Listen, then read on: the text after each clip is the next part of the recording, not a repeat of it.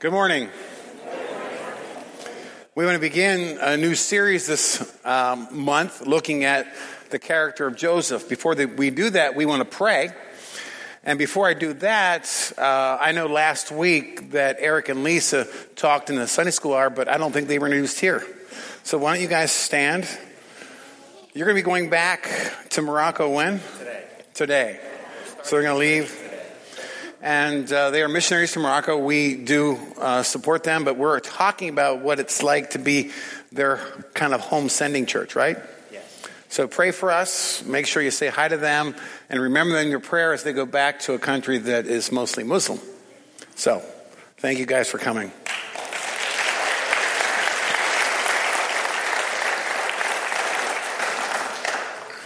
Will you pray with me?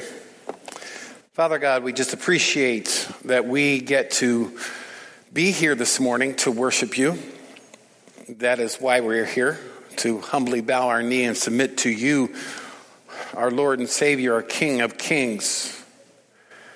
We pray, Lord, as we open up your word, that you speak to us. Your Holy Spirit does such a good job of that, but we don't always listen very well. But sharpen our ears, and may we hear what the Spirit says to us, so we can take it, apply it, and understand what it means to be one of your followers every day in the world we live. So teach us what it means to think, teach us what it means to feel, teach us what it means to serve in the ways that honor you. We do think of those among us this morning, Lord, that need your healing touch. We pray for them as they are facing surgery, have had surgery, and are in recuperation. We celebrate for others that have made some huge milestones in their marriages. We need examples like that today of what it means for better, for worse, for rich or poor, in health and in sickness. We pray for those that are new into this world as new babies are born. But thank you, Lord, that we have this privilege to worship you. It's such an honor to be in your presence. We ask these things in the name of your Son, Jesus Christ. And everyone said, Amen. You can turn to Genesis chapter 37 a while. That's going to be our text for the morning. I want to talk about family history. And when you study the counseling and just even our culture as a whole, family history plays a prominent role in a variety of therapies that we offer today in America. They talk about the influence of the mother and the influence of the father. They talk about two-parent homes versus single-parent homes. But here's the question I have for you this morning. How are your perceptions about people affected based on their family history? When you meet someone for the first time and you start getting details about their family life and details about their upbringing and details about their present life, how does it impact you about how you think about who they are, about their potential in life, about what God can do through them and in them?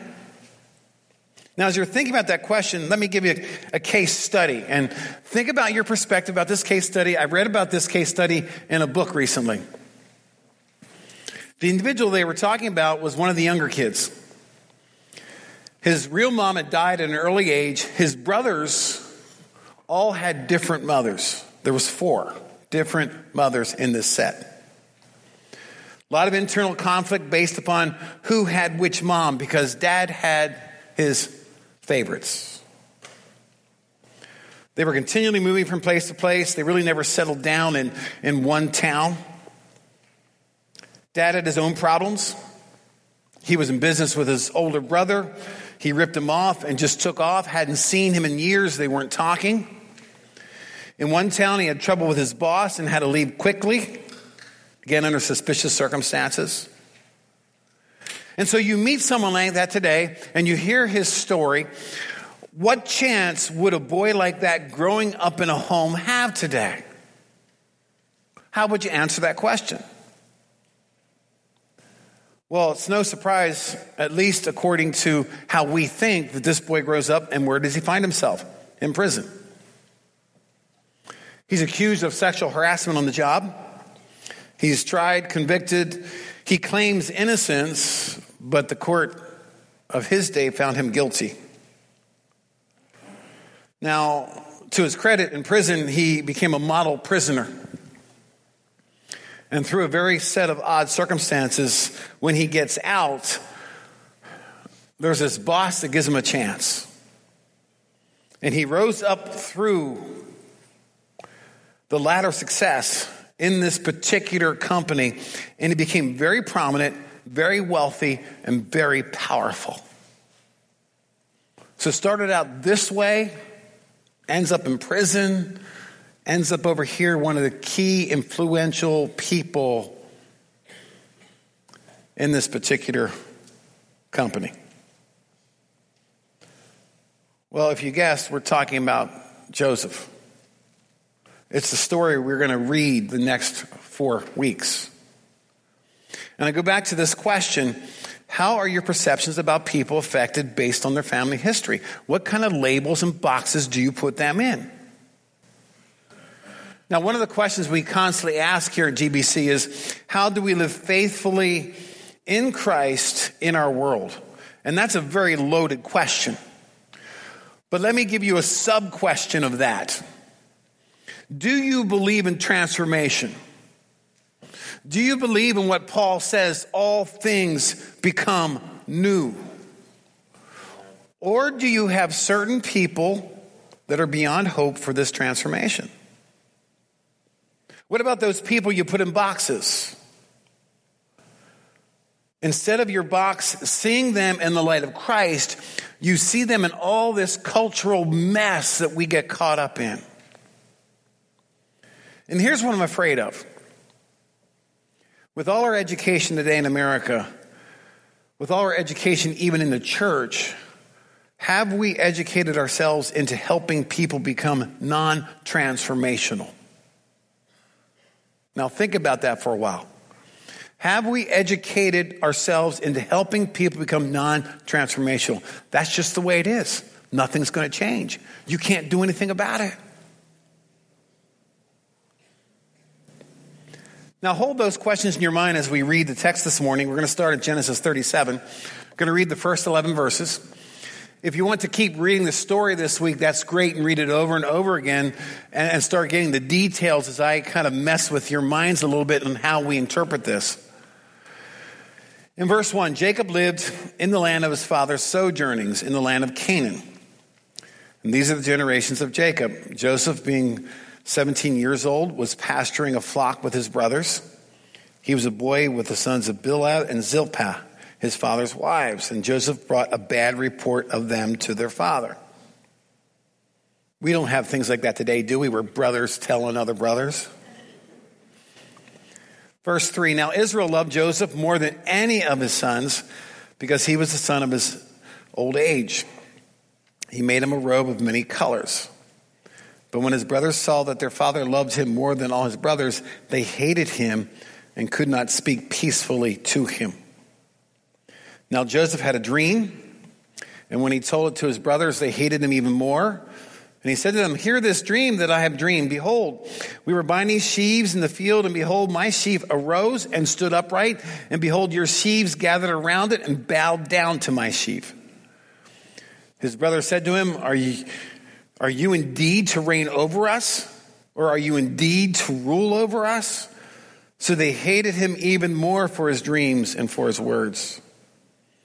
Then he dreamed another dream and told it to his brothers and said, behold, I've dreamed another dream. Behold, the sun, the moon, and the 11 stars were bowing down to me. But when he told it to his father and his fathers and to his brothers, his father rebuked him and said to him, what is this dream that you've dreamed? Shall I and your mother and your brothers indeed come and bow ourselves to the ground before you?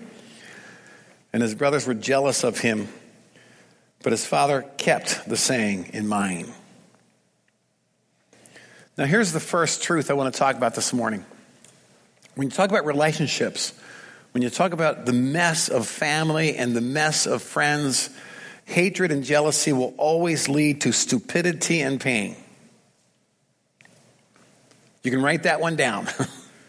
Hatred and jealousy will always lead to stupidity and pain. Now, you're going to find out in this story, if you don't know, here it almost leads to murder. Instead, they sell Joseph, and they lie to their father. But in their minds, life was good now. See, there are times that we so despise and hate and are jealous and envious, we start telling us things like this. Well, you know, if we only had this, if we only get rid of this, then all this stuff we feel will go away. Now, if you really believe that, I have a sweet deal on some land in North Korea right now. I will sell you after the service. Long time ago, Nietzsche, he's a philosopher, talked about this, and he called it resentiment. And you ask what's that? Well, it's a French word. English, we talk about resentment. Resentment is resentment on steroids. Let me describe what Nietzsche talks about in our humanity, what this word means. He says you take anger, hate, and rage and revenge. And it's all grounded, strong belief in a narrative that we've been wronged and we are entitled. And with this wrong, it needs to be righted. So we accuse, we blame, we vilify, we seek revenge on our terms against those who we feel are responsible. Now, look at our present culture. Now, we see this in our political culture, and I use the word political culture because today our culture is everything is politics. Have you noticed that? And I will confess to you, it drives me insane. You can't say anything without somebody putting what you said into a political box. And they label you, and they accuse you, and they blame you. Now, as a church, we have a kingdom of God core, a Christ core. Not a political core. We believe our salvation is in Christ and Christ alone. It is not in whoever gets into Washington. Amen? Amen. So it's hard for us to speak from our core because people want to put our words in a different setting. But I say that because look at our political culture today. How many people cry out and protest against violence while doing violence? And you see it on both sides. And I sit back and say, this is insane. You want to stop violence, but you're out there doing violence. This is what Nietzsche calls resentment. And this is what happened to Joseph's brothers. They cry foul because he's favored, and they commit this horrible act by first talking about murdering their brother, but then at least selling him and lying to their father and pretending that once Joseph's gone, life will be good in the family. Joseph had to go. He was the problem. Now, here's the lesson we can learn from this. Deal with your anger, jealousy, and hatred, or it will deal with you. The truth is, it will eat you alive. You may hide it really well. You may deny it. You may push it under with addictions and religion. You may disguise it with success. I know I had a friend that prior to his conversion was one of the most successful business people that I knew. But he was driven because of everything inside, all the anger and the hatred and the jealousy and the sin that was in his life.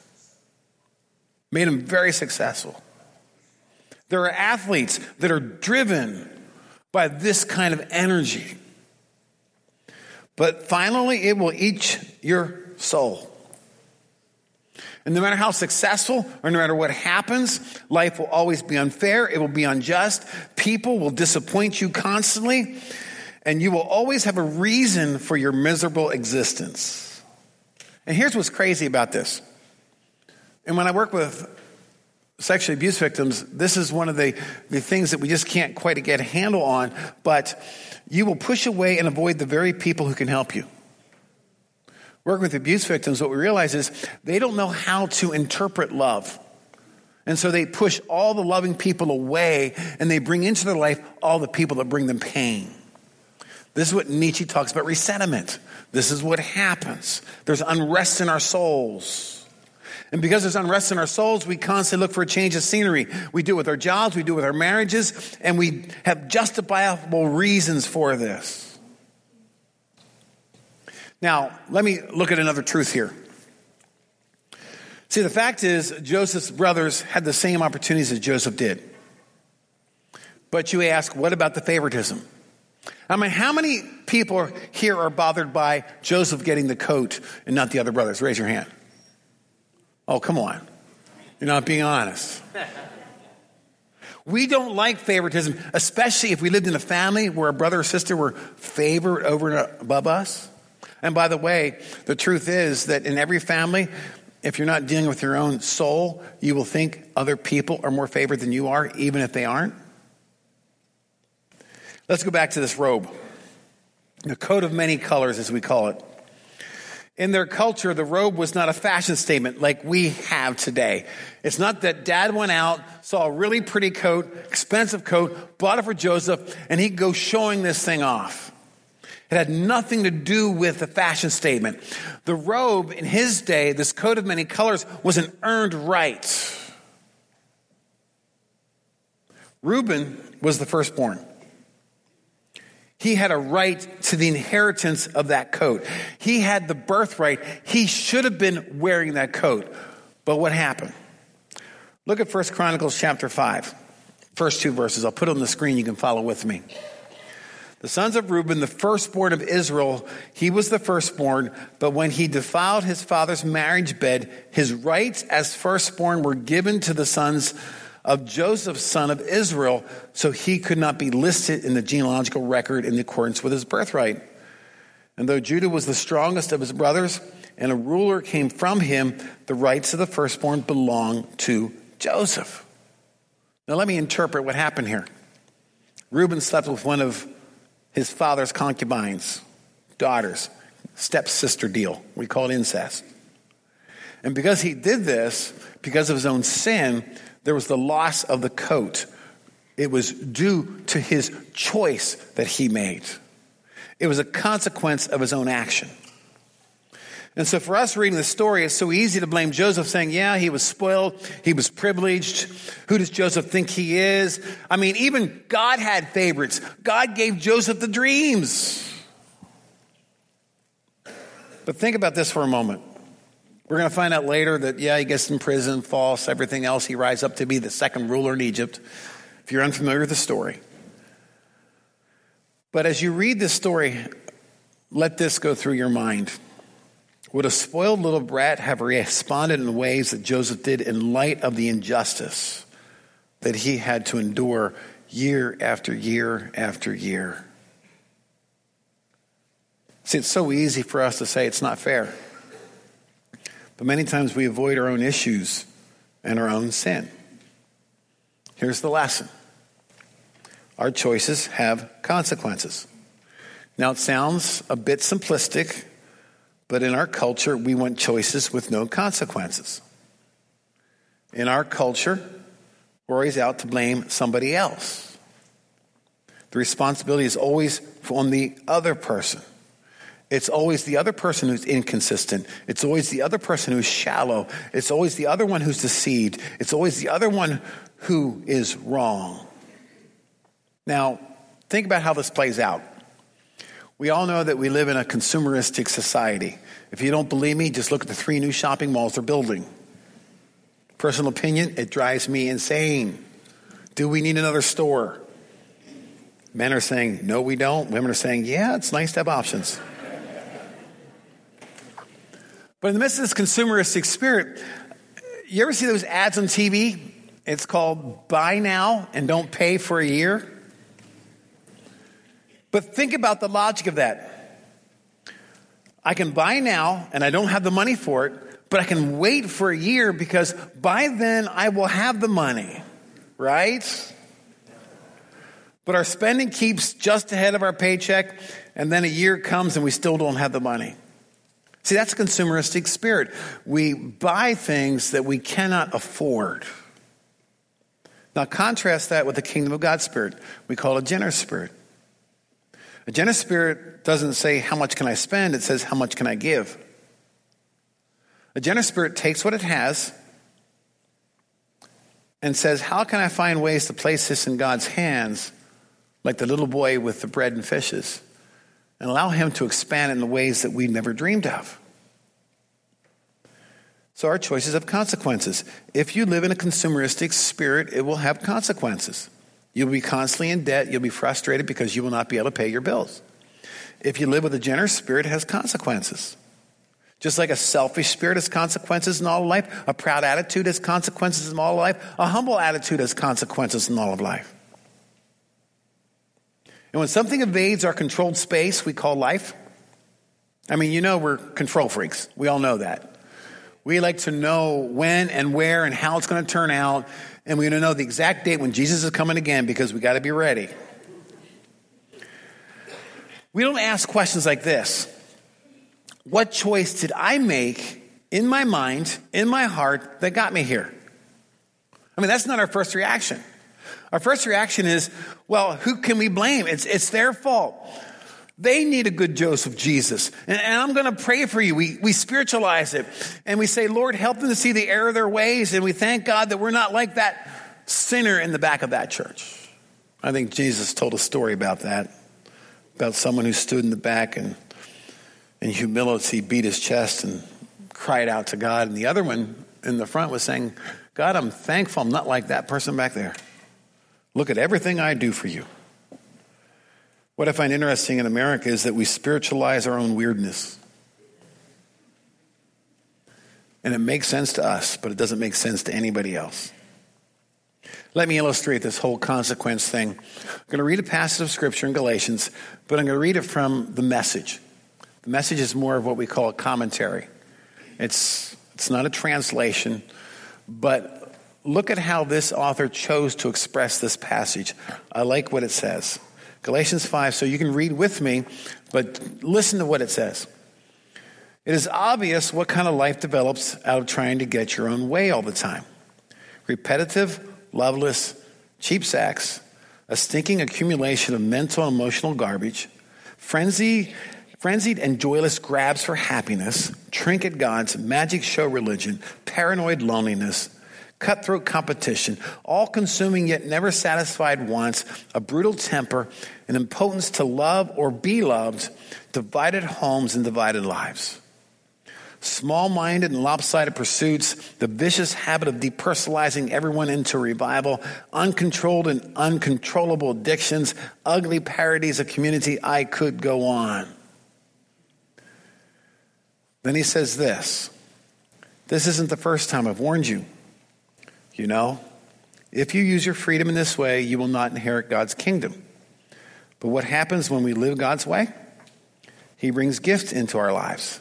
Much the same way that fruit appears in an orchard, things like affection for others, exuberance about life, serenity. We develop a willingness to stick with things, a sense of compassion in the heart, and a conviction that a basic holiness permeates things and people. We find ourselves involved in loyal commitments, not needing to force our way in life, able to marshal and direct our energies wisely. Here's the lesson out of this text I want you to consider as we go through this and as you read for yourself this passage. View yourself in light of your life situations and you become like Joseph's brothers. You will murder, you will lie, you'll be full of anger and jealousy and envy, you'll blame, you'll push. You won't hear God speaking. View yourself in light of God's grace and fix your eyes on Jesus and you'll become like Joseph. You will not be defined by your life situation, but you're defined by the Christ of your life. And that's a massive difference. Take time to observe Joseph and his brothers. They had the same father, they had the same circumstances, they had the same home life, they had the same working conditions, but very different outcomes. One was used by God in ways that we could not even imagine. Try to develop a strategic plan for an Israeli to get to be second in command in Egypt. And I will guarantee you would have never thought about this plan.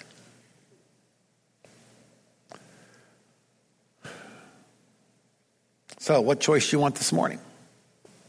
And it's time to get honest. It's time to get honest about yourself. It's time to get honest about the God that you say or do not say that you worship. What are you avoiding? in your own emotions, in your own life situations? What are you running from? I mean, we all do this, don't we? I mean, when's the last time you said something like this? You make me so mad. Really? You're going to let someone else steal your joy? Relationships are messy. Can I hear an amen? Amen. They're full of disappointments, unmet expectations, conflict. Why? Because we're all sinners. We're all flawed. It's flawed people trying to get along with each other. And relationships closest to us are really messy because they know us and they know the flawed details. The culture we lived in today is what they call disposable culture. Disposable whatever, from food and trash and everything else. And we dispose of relationships equally as quick.